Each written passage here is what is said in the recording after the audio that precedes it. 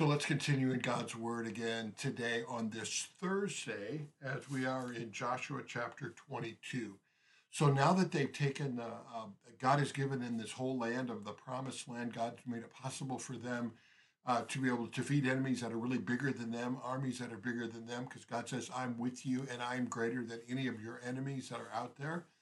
Besides, those enemies do not worship the true God. They're worshiping false gods. They're doing despicable things like sacrificing their children on the altar.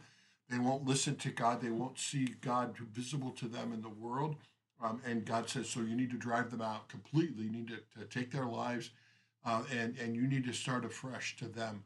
But He gives them that land, a land that they neither worked for nor they tilled yet, but totally a gift from God.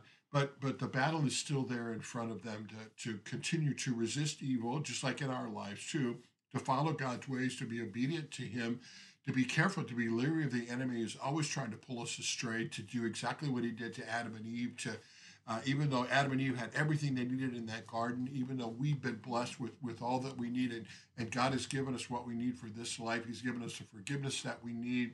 He sent His Son to be our Savior. He's promised us heaven.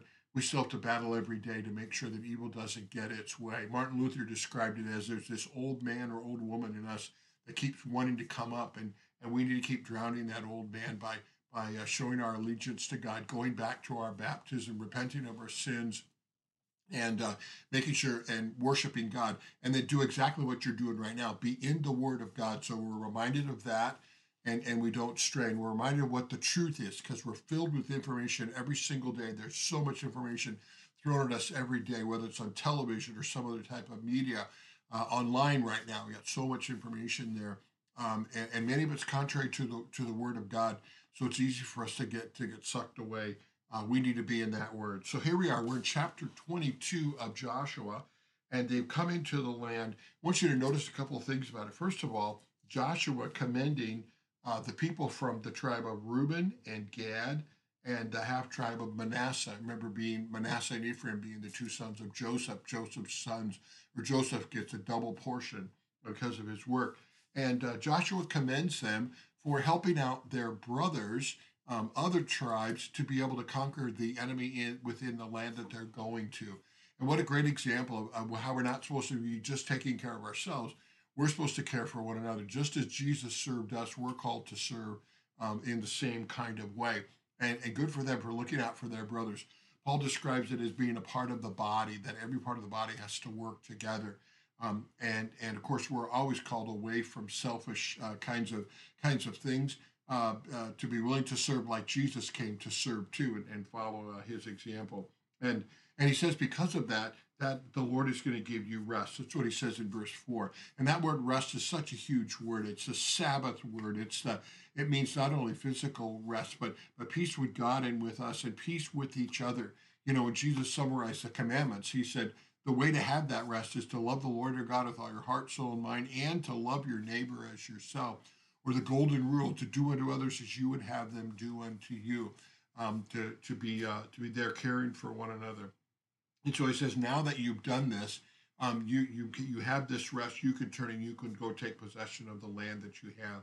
And then verse 5 really lays out what it means to walk with God every day. He says, observe the commandment and the law that Moses gave to you. And then how do we do that? He says, first, to love the Lord your God, make sure He's our number one passion. And love means putting our lives into His hands, trusting Him, obeying Him, listening to Him, and that's what He says next. So love the Lord your God, then walk in His ways. Any other ways that we walk in means that we love that more than God's ways. Keep His commandments. Remember, those commandments are really written for our good. They're to bring us peace. They're to bless us if we in our relationship with God and our relationship with others, and then cling to Him. I love that word. That's that marriage word. A husband will leave his or father and mother and be united to his wife, and the two will become one flesh. So they'll cling to one another is that word there. And our relationship with God is the same way. And then clinging means also then to serve Him. So there's a natural serving and outgrowth of that faith, and serve Him with your heart and with your soul. So everything about it's not just superficial things on the outside. Oh, do a little bit to serve God. but that we really do think of our whole life. So when I'm being faithful to my wife, faithful to my family, faithful to my employer, when I'm looking for ways to help my neighbor, those are all ways that I'm serving Him. Because God's in that person. Remember, Jesus said, "Whatever you do for the least of these, my brothers, it's like you're doing it to me." So we got something that we learned about, with the whole idea of the lot when they cast lots for the land. Remember, it called us to trust God. He was going to guide that, to listen to God, and then to obey Him. And here's the same thing. They take that so seriously that when some of the tribes, so starting in verse 10, it says Reuben, Gad, and Manasseh had built an altar so that they wouldn't forget who God was and what God had done for them. And some of the other people had heard about that and they thought, oh my gosh, are they building an altar to a foreign God? Remember, they didn't have the same kind of communication that we did.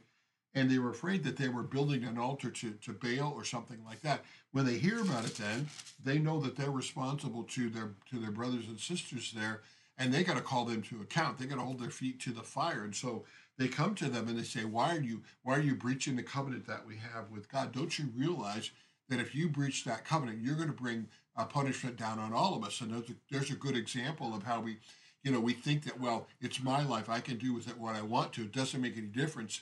My choice. Well, my choices always affect what I do, affects many, many other people. That's a lie, that it's my life. I can do with it what I want to. It doesn't hurt you. Yes, it does.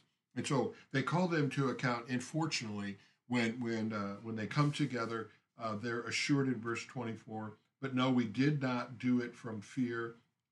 From fear that in time to come your children, or they, the reason that they did build that altar was they didn't want their children and others to forget. It was a visual sign for them of what God had done for them and remind them of who God was.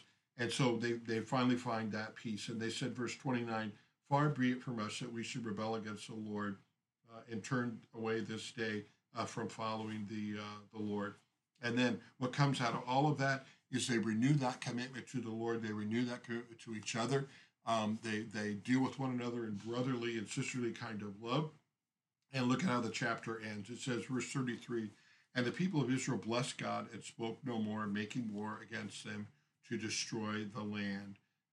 And they said, this altar will be a witness between us that the Lord is God and that the Lord is in the midst of us. And that's exactly the promise that we want. So kind of like what Jesus said to his disciples, go and make disciples, baptize, teach, and then I promise that I'll be with you always to the very end of the age. So we take him into the promised land. Just as we're there, we remember how we always need to be leery of the enemy that's trying to attack us, and stay faithful to one another and be our brother and our sister's keeper too. God bless you as you read.